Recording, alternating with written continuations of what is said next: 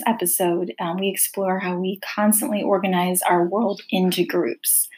We'll explore why stereotypes and prejudice persist.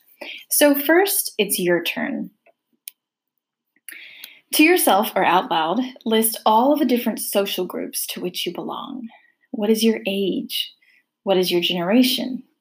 How about your race and/or ethnicity? Gender. Are you religious? And if so, what is your faith?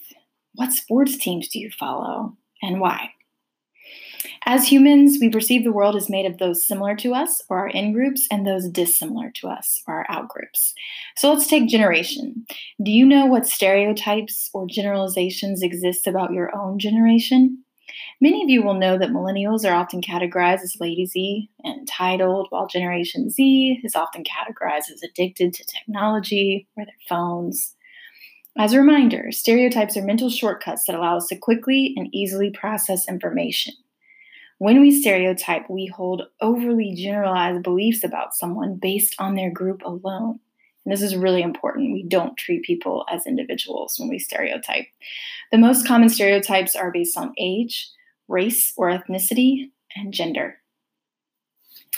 So, social psychologists study the consequences of this kind of automatic categorizing we do.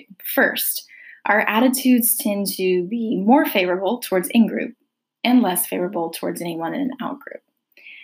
This makes sense. Second, the out-group homogeneity effect. We tend to see out-group members as more alike than they are in reality.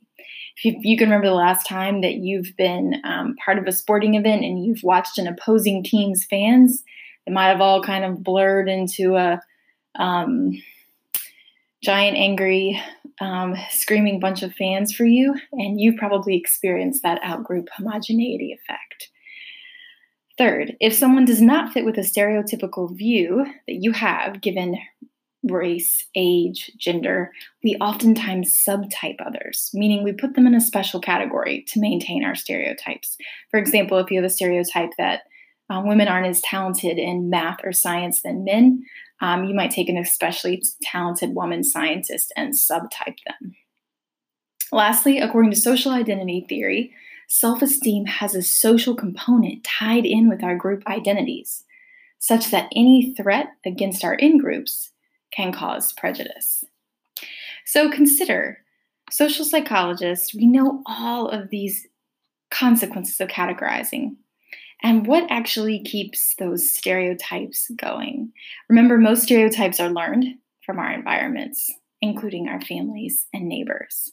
So let's explore 3 cognitive biases that feed stereotypes. First, we are cognitive misers, which means we think quickly and in categories, automatically and mindlessly jumping to conclusions.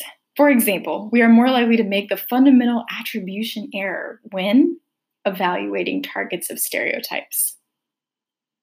Second, confirmation bias. We see what we expect to see. So we tend to seek out information that confirms what we already believe about a person and ignore other information. Connect this back to what you learned about memory. We selectively recall what fits with our pre-existing beliefs.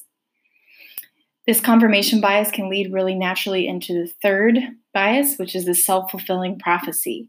This is when our beliefs about others can influence their behavior in line with those beliefs. This has been most often studied in the context of teacher beliefs and student achievement. So what students believe about, or what teachers believe about students' capacity to grow will be fulfilled. So, of course, as you can see, one real danger of stereotypes is that they can easily lead to prejudice. Prejudice is a negative attitude towards members of a particular group that can ultimately fuel discrimination. Discrimination is unfair actions, a behavior towards someone. And those actions are based on their social group alone. While many forms of outright discrimination have been banned in the United States, discrimination, of course, persists in more subtle ways. So modern-day discrimination, we'll take an example in modern-day racism. People privately hold negative attitudes towards minorities, but express them only when they feel justified or safe. Have you been the target of modern racism? Where have you seen examples of modern day racism in the news? While you learn by video this week, you'll explore the harm caused by racism alongside practical actions to take to reduce modern day racism through intergroup contact and cooperation. You'll also explore other social psychology principles. Enjoy.